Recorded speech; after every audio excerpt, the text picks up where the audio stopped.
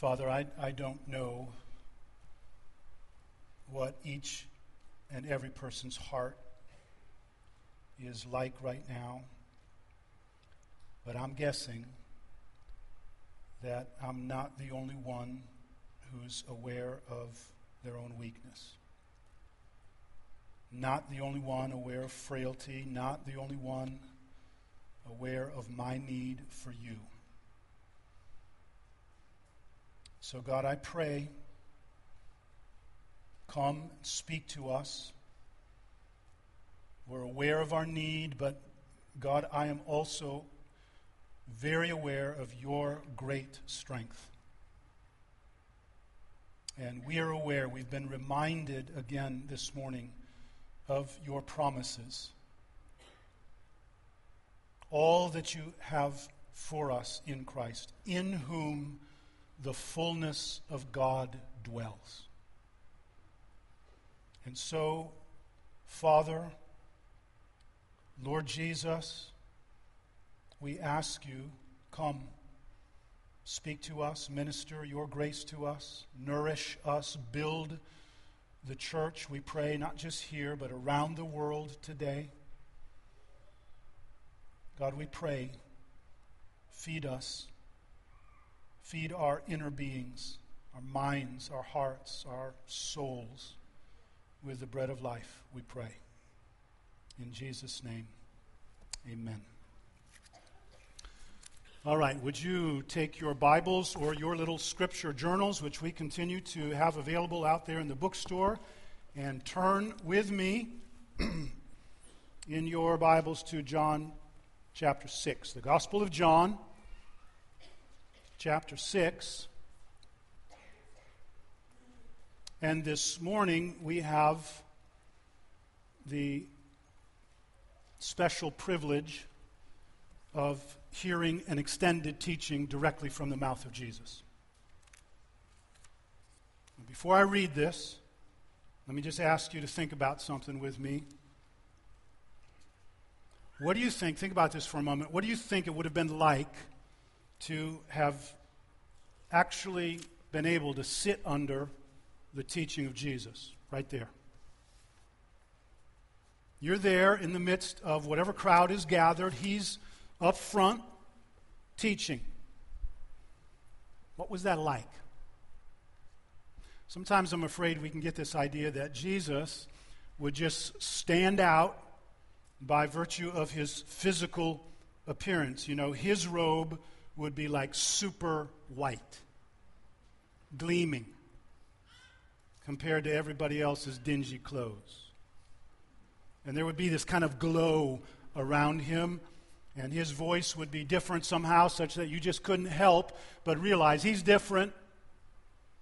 It's obvious. But actually, and I think we all know this, despite the pictures we sometimes see of Jesus with his gleaming robes, actually he looked pretty ordinary, and his voice was pretty ordinary.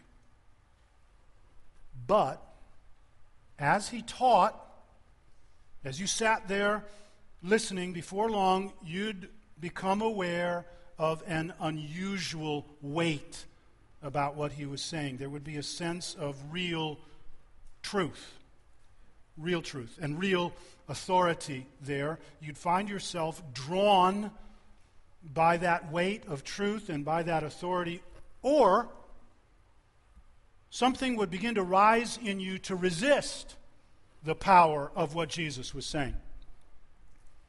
There would have to be some resistance, some pushing back, because you'd be aware that there is something there, something real, such that if you didn't resist it, you'd have to receive it.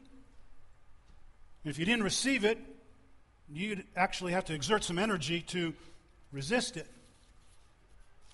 That's what was happening all the time when Jesus spoke. Jesus would be teaching. It would seem ordinary at first, but then those listening, whether it was in the synagogue or out on some hillside, they'd become aware of the weight of truth, and they'd think, wait a second, isn't that Joseph's boy? We know his parents. He's just an ordinary man. So why this weight in what he says? Why this sense of authority?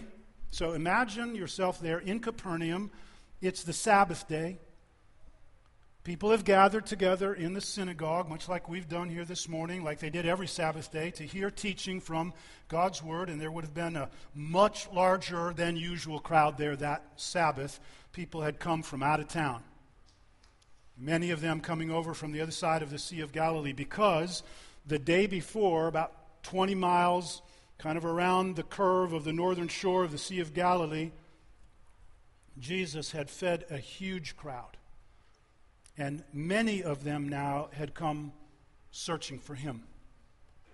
So you're there in that packed place, and after the reading of the Scripture, quite possibly something from Exodus that morning about God giving manna from heaven, Jesus would stand up and go to the front and start to teach. So listen, I'll start at verse 22, just to give us the background. On the next day, the crowd that remained on the other side of the sea saw that there had been only one boat, and that Jesus had not entered the boat with his disciples, but that his disciples had gone away alone. Other boats from Tiberias came near the place where they had eaten the bread after the Lord had given thanks. So when the crowd saw that Jesus was not there, nor his disciples, they themselves got into the boats and went to Capernaum, seeking Jesus. And when they found him on the other side of the sea, they said to him, "Rabbi, when did you come here?" Jesus answered them, "Truly, truly, I say to you, you are seeking me not because you saw signs, but because you ate your fill of the loaves. Do not labor for the food that perishes, but for the food that endures to eternal life, which the Son of Man will give to you. For on him God the Father has set his seal." Then they said to him, "What must we do to be doing the works of God?" And Jesus answered them, "This is the work of God, that you believe in him whom he has sent." So they said to him, "Then what sign do you do that we may see and believe you? What work do you perform? Our fathers ate the manna in the wilderness, as it is written, he gave them bread from heaven to eat." Jesus then said to them, "Truly, truly, I say to you, it was not Moses who gave you the bread from heaven, but my Father gives you the true bread from heaven. For the bread of God is he who comes down from heaven and gives life to the world." They said to him, "Sir, give us this bread always." And Jesus said to them, "I am the bread of life. Whoever comes to me shall not hunger, and whoever believes in me shall never thirst. But I said to you that you have seen me and yet do not believe. All that the Father gives me will come to me, and whoever comes to me I will never cast out. For I have come down from heaven not to do my own will, but the will of him who sent me. And this is the will of him who sent me, that I should lose nothing of all that he has given me, but raise it up on the last day. For this is the will of my Father, that everyone who looks on the Son and believes in him should have eternal life, and I will raise her up on the last day." So the Jews grumbled about him because he said, "I am the bread that came down from heaven." They said, "Is not this Jesus, the son of Joseph, whose father and mother we know? How does he now say, 'I have come down from heaven'?" Jesus answered them, "Do not grumble among yourselves. No one can come to me unless the Father who sent me draws him, and I will raise him up on the last day. It is written in the prophets, and they will all be taught by God. Everyone who has heard and learned from the Father comes to me. Not that anyone has seen the Father except he who is from God. He has seen the Father. Truly, truly, I say to you, whoever believes has eternal life. I am the bread of life. Your fathers ate the manna in the wilderness, and they died. This is the bread that comes down from heaven, so that one may eat of it and not die. I am the living bread that came down from heaven. If anyone eats of this bread, he will live forever, and the bread that I will give for the life of the world is my flesh." The Jews then disputed among themselves, saying, "How can this man give us his flesh to eat?" So Jesus said to them, "Truly, truly, I say to you, unless you eat the flesh of the Son of Man and drink his blood, you have no life in you. Whoever feeds on my flesh and drinks my blood has eternal life, and I will raise him or her up on the last day. For my flesh is true food, and my blood is true drink. Whoever feeds on my flesh and drinks my blood abides in me, and I in him, as the living Father sent me, and I live because of the Father. So whoever feeds on me, he also will live because of me. This is the bread that came down from heaven, not as the fathers ate and died. Whoever feeds on this bread will live forever. Jesus said these things in the synagogue as he taught at Capernaum. Now, I probably don't need to tell you this. I think you can sense it. But this passage is just packed. It's like a suitcase, very carefully and tightly packed, and I want us to do our best to unpack it this morning to see what is here for us from God's Word. And as we do, we're going to discover, I believe, 5 key truths that are here. They're related. We'll see that. But let's pull them out and look at them one at a time. Each one of them is important. Each one of them is weighty. Each one of them is wonderful. And each one of them is very much needed. Listen, I'm operating on the assumption this morning that we need this. Every one of us needs this somehow, no matter where you are. So as we look at these truths, you be thinking, how does that matter to me right now? I say this in all confidence. God has something here for you this morning.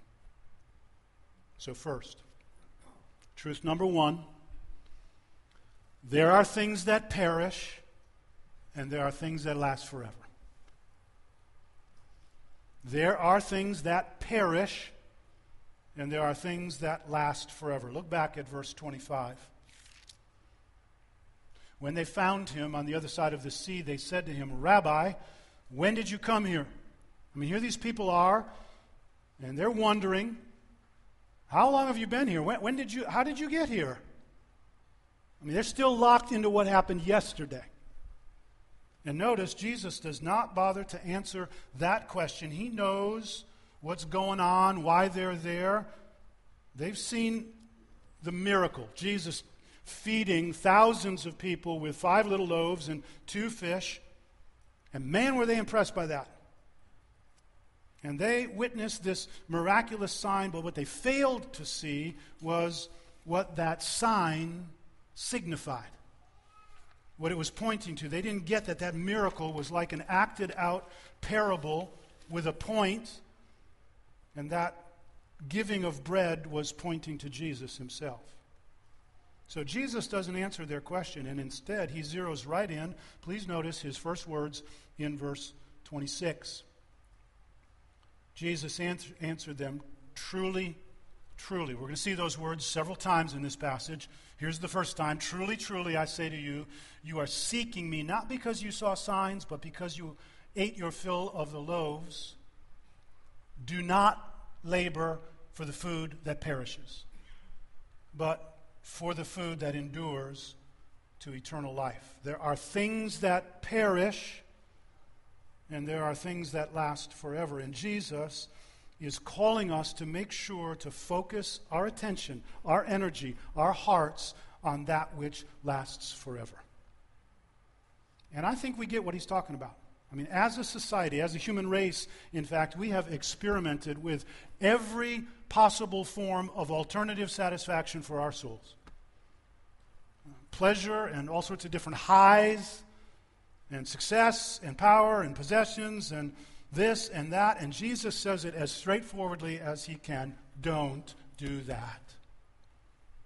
Don't do that.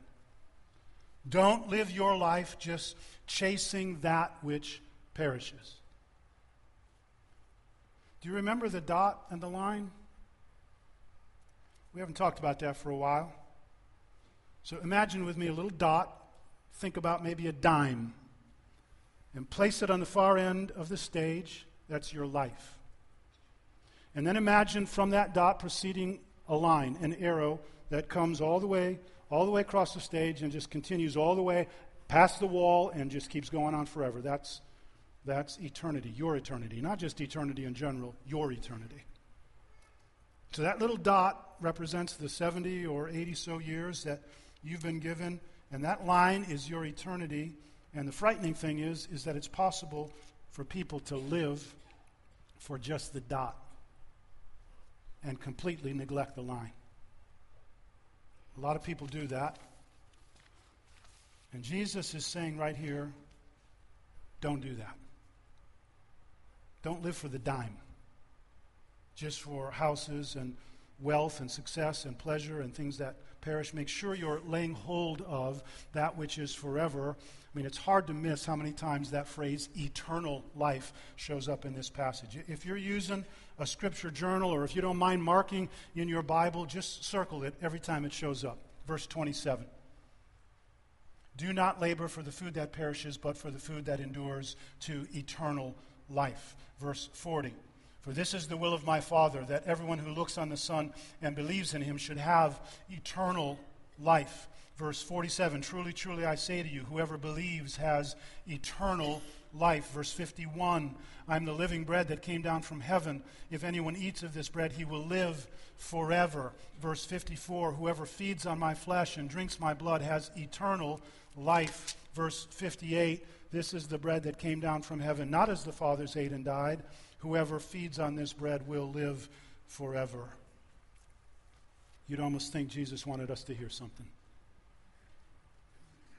Listen, Jesus did not come down from heaven just to offer a few things to make our lives more comfortable here. Jesus is not just offering a little something to make our life a little better, a little help here with this problem, a little help there with that situation. Jesus, help me with my grades. Jesus, help me find a job. Jesus, help me find a spouse. Stuff, to make our lives nicer and more enjoyable. No, what he's offering is an entire package, and it lasts forever. He's offering us life, and life eternal. And apart from him, we're perishing, no matter how comfortable and nice your little dime might be. Truth number one, there are things that perish, and there are things that last forever. Second, truth number two, Jesus, and only Jesus, is able to give this life that lasts forever. Jesus and only Jesus is able to give that life that lasts forever. Look again at verse 27. Do not labor for the food that perishes, but for the food that endures to eternal life, which the Son of Man will give to you. For on him, God the Father has set his seal, which simply means that God has given him full authority. This is, I believe, the main truth, the main message of this passage. Jesus and only Jesus is able to give this life that lasts forever. He's picking up on their desire for bread. Remember, Jesus had just fed them, and they've come over wanting more of that, and Jesus knew that. And so picking up on that symbol of bread, which nourishes and gives life, that's what bread does for our physical bodies. Now Jesus said, listen, I am the bread of real life. 3 times he says it. Verse 35, Jesus said to them, I am the bread of life. Verse 48, I am the bread of life. Verse 51, I am the living bread that came down from heaven. If anyone eats of this bread, he will live forever, and the bread that I will give for the life of the world is my flesh. Now, we're going to get to that in just a second, that my flesh thing, which seems more than a little off-putting. But for now, let's make sure we hear what Jesus is saying about himself loudly and clearly. Jesus, and only Jesus, is able to give this life that lasts forever. When Jesus first says this, I'm the bread thing, people misunderstand. Just like the woman at the well misunderstood when Jesus started talking about giving her living water, so these people misunderstand. Look at verse 34. They said to him, Sir, give us this bread always. They were thinking that Jesus was talking about something that he would give them again and again and again. But Jesus says, listen, whoever comes to me will never be hungry again. Your core hunger will be satisfied. Your core emptiness will be filled. Jesus says, that's why I came, that you might have life. I came to bring you life, and there's no other way to get it. You know, we want this. We were made for this. There is a deep longing in every one of us for this soul satisfaction, this life. And we're looking for it. Our hearts are constantly on search mode. Where is it? How do I find it? Augustine said it so well. Our hearts are restless, constantly searching. And so often people are looking for it in the things that perish. And Jesus is saying here, come to me. I am the bread of life. Truth number 2, Jesus and only Jesus is able to give the life that lasts forever. Third, truth number 3 from Jesus' teaching. This is where it starts to get hard. The way Jesus gives this life is through his death and his resurrection. The way Jesus is going to bring that life to us is through his death and his resurrection. And you might say, well, why doesn't he just give it to us? Well, why does he feel the need to die and all of that? Well, the fact is, there's something in the way. We have erected a barrier that has to be dealt with. I don't know if it's just me, but it seems like I've noticed recently in some TV commercials this thing of people running into glass walls. Have you noticed this? I've seen it in a few different settings. It's almost like these companies are trying to add a little slapstick humor to their ads, but it's this idea that there's something in the way that you can't see, but it's real. And it's like that with us. We want to pretend everything's okay. There's nothing in the way, but the fact is there's a wall that separates us from God and from life with God, and we kind of keep running into it. The Bible is very clear. All have sinned, and the wages, the penalty of our sin is death. But God so loved the world that he gave his only Son to come and take away our sin upon himself on the cross, to take away the penalty for our sin. That's why he died. And so he just smashes through that wall of sin. He tears it down by his death. He deals with the sin problem. And then he smashes through the result of our sin, death. He conquers death through his resurrection, and now he stands and says, here is life. I have life for you. So, when Jesus says, at the end of verse 51, look there, if anyone eats of this bread, he will live forever, and the bread that I will give for the life of the world is my flesh. And when he says, verse 53, so Jesus said to them, truly, truly, I say to you, unless you eat the flesh of the Son of Man and drink his blood, you have no life in you. He's referring to his death. But still, you hear Jesus say that and you think, whoa. I mean, you could understand why the people reacted the way they did. Verse 52, the Jews then disputed among themselves, saying, how can this man give us his flesh to eat? And look down at verse 60. After Jesus said that a couple more times, verse 60, when many of his disciples heard it, they said, this is a hard saying. Who can listen to this? But Jesus, knowing in himself that his disciples were grumbling about this, said to them, do you take offense at this? I have developed over the past few months a very special little connection with a young man in our church family. Actually, he's 5 years old. He's almost 6. He's got a birthday coming at the end of this month. His name is Tyler, and he sends me questions. Actually, he asks questions at home, and his mom sends me questions. By the way, I am not advertising here for some new pastoral service for all you parents of 5 and 6-year-olds. So back in December, Tyler asked me this question.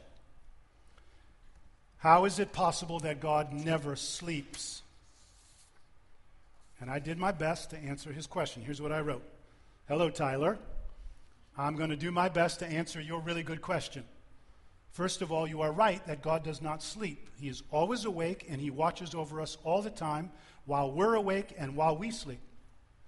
The reason why God doesn't sleep is that he is omnipotent, which is a big word that means he is all-powerful. He never gets tired or worn out at all. Unlike you and me who get tired after we work hard or play hard, God always has endless strength and energy. That is part of what makes him God, and it is part of why we worship him, and it is part of why I love him so much. I love having a God who is all-powerful and still is my loving Father so that he can watch over me and care for me, full caps, all the time. I'm glad you asked your question, Tyler. Come and say hello to me on Sunday if you can. With lots of love, Pastor Bullmore. Well, a month later, in January, I got this question from Tyler.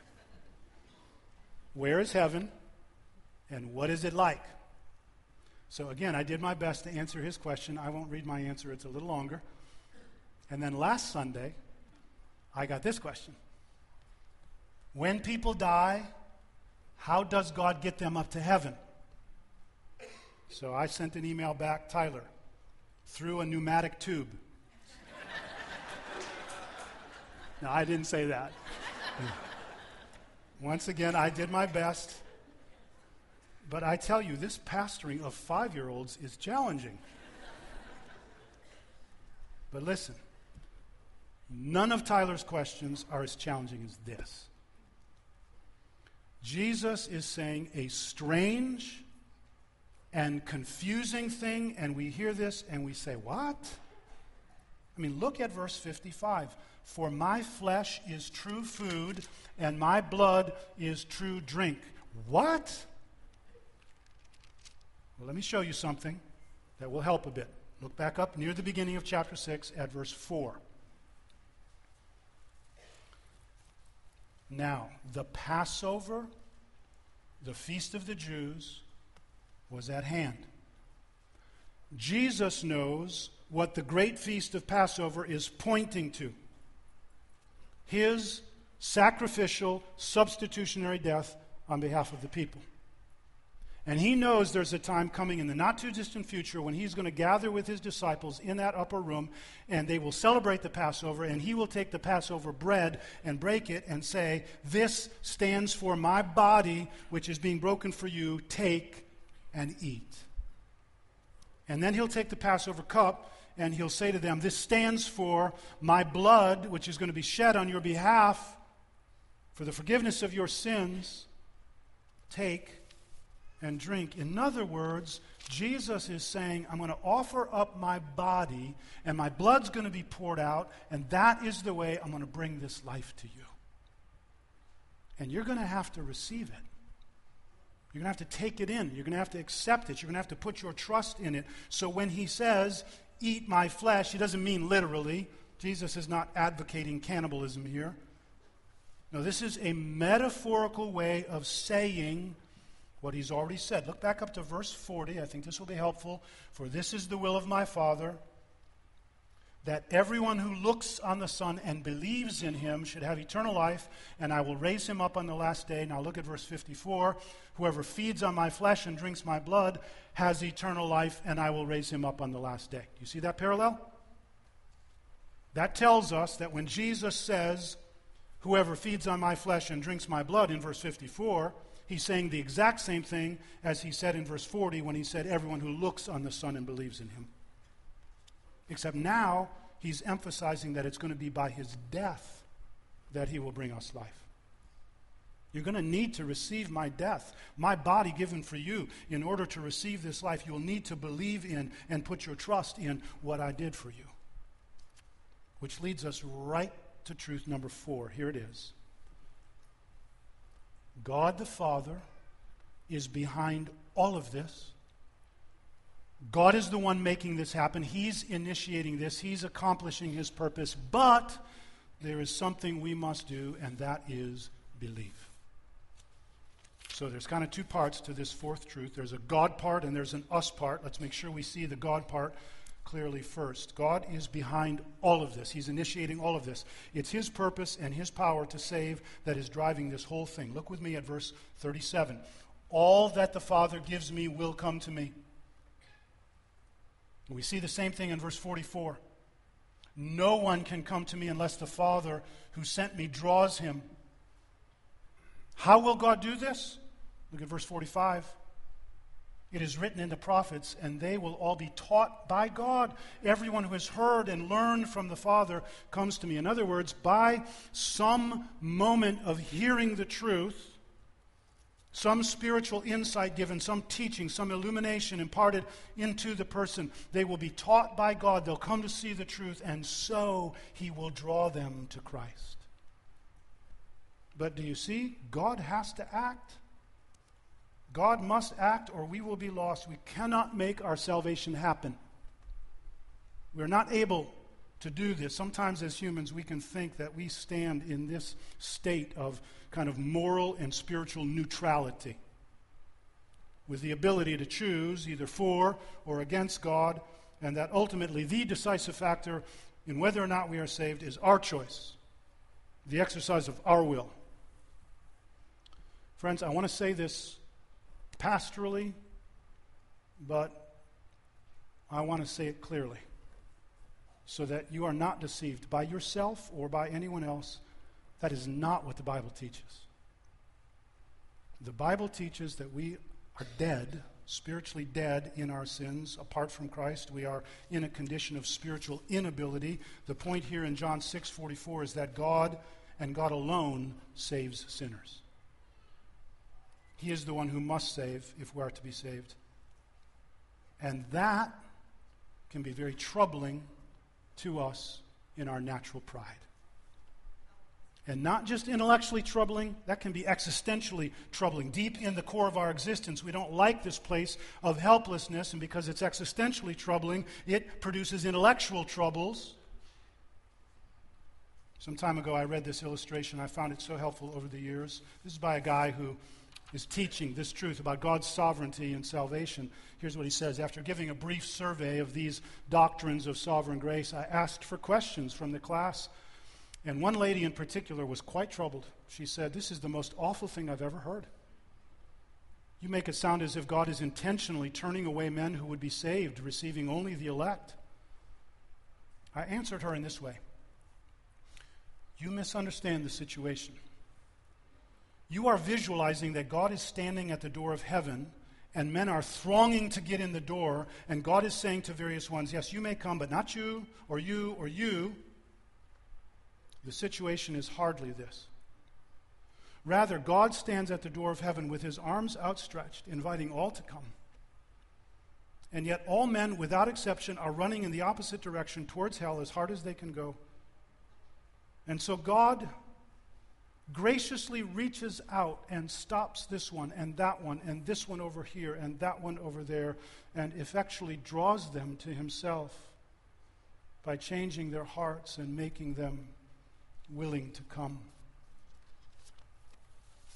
I want to tell you, I love this truth of John 6:44.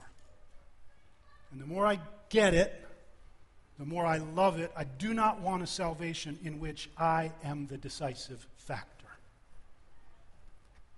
This truth, that my salvation is from God, is so precious to me. This is saying that God does, in fact, supernaturally draw people to Christ. On our own, we're lost, but thanks be to God, He has not left us on our own. God has taken the initiative. He actively loves and seeks and draws them to Himself, and He uses all kinds of means to help them come to a point of recognizing their need for Him. That's the God part.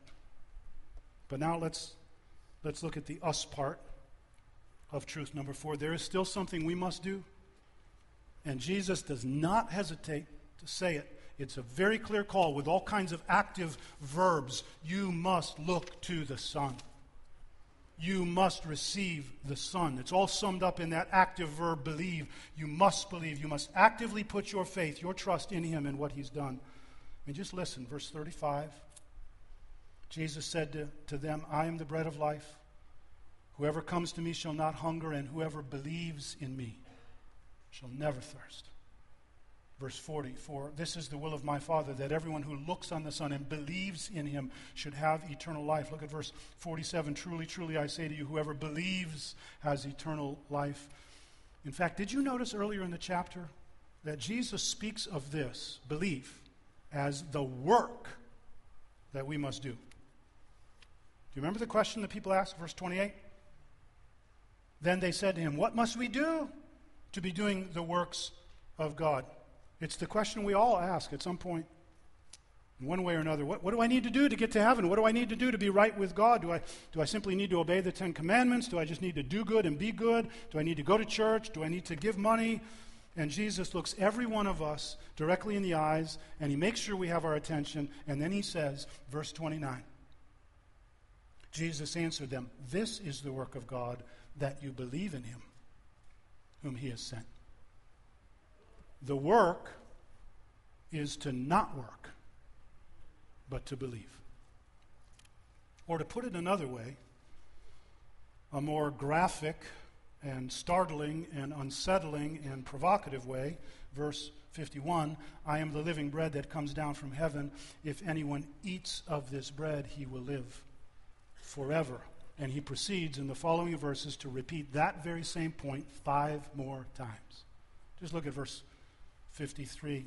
So Jesus said to them, truly, truly, I said to you, unless you eat the flesh of the Son of Man and drink his blood, you have no life in you. What does that mean? Verse 40, everyone who looks on the Son and believes in him should have eternal life. All right, finally, truth number 5. For those who believe, there is something wonderful awaiting us that we should eagerly look forward to every day of our lives. For those who believe, there is something real, something out there, something wonderful waiting for us that we should eagerly look forward to every day of our lives. Some years ago, when I was in college, a friend of mine invited me to visit an Episcopalian church with him. It was the first time, I believe, that I'd been in a service like that, and I was, of course, just curious. And as we went through the liturgy, we came to a particular hymn, which was to lead us into communion. We sang this hymn called, I Am the Bread of Life. And we came to the chorus, and this is what we sang. And I will raise him up, and I will raise him up. Maybe some of you remember this. And I will raise him up on the last day. And as we sang that hymn, all 6 or so verses, every time we came to that chorus, I was so moved by that truth. I was struck by the reality of that fact and what it meant for me and for all who believe. I do not know how I had missed them up to that point in my life, but those words are taken right out of this passage. And they've been precious to me ever since that day. 4 times Jesus says it. Look, I want you to feel this too. Verse 39.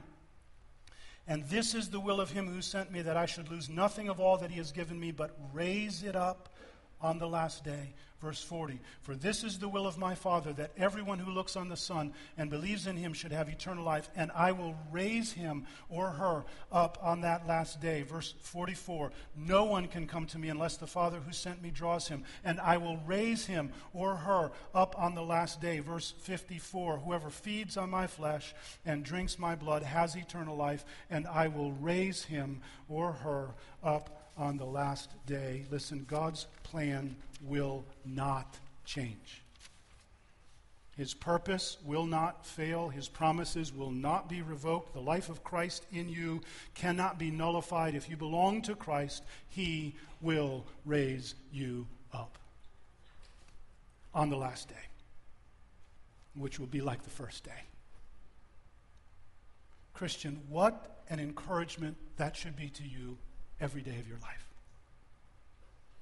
In the face of your doubts, day by day, In the face of your wondering, what will happen to me then? In the face of your struggles, whatever they might be, in the face of Tyler's question, which is a question we all have, how will God get me up to heaven?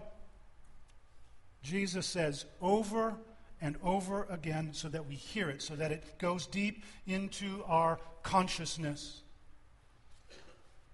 If you come to me and you believe in me, you have eternal life, and I will raise you up. And call you to be with me so that where I am, you may be also. What a fantastic thing to look forward to. Dear friends, there is something that lasts forever. A life. And Jesus is the one who is able to give us that life. He has purchased it through his sacrificial, substitutionary death on our behalf and his resurrection from the dead. Yes, ultimately, this is all of God. This is all God's doing. It is his purpose and his power that saves. And when we believe, when we receive, when we take this bread of life to ourselves and say yes, we receive the free gift of eternal life. For this is the will of my Father, Jesus says, that everyone who looks on the Son and believes in him should have eternal life, and I will raise him up on the last day. Let's pray.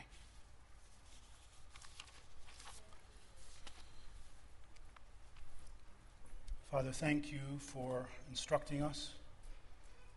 Thank you for this word, and thank you particularly for this book and this chapter, this moment captured, preserved for us through all these hundreds of years, so that we can sit at the feet of Jesus and hear him tell us, I'm the bread. Don't be looking around. Don't be trying to find what you cannot find anywhere else. Come to me. Find life in me. Turn away. Repent of that other nonsense. And put your trust in me. And find life in me. Lord Jesus, thank you for the life we have in you. Amen.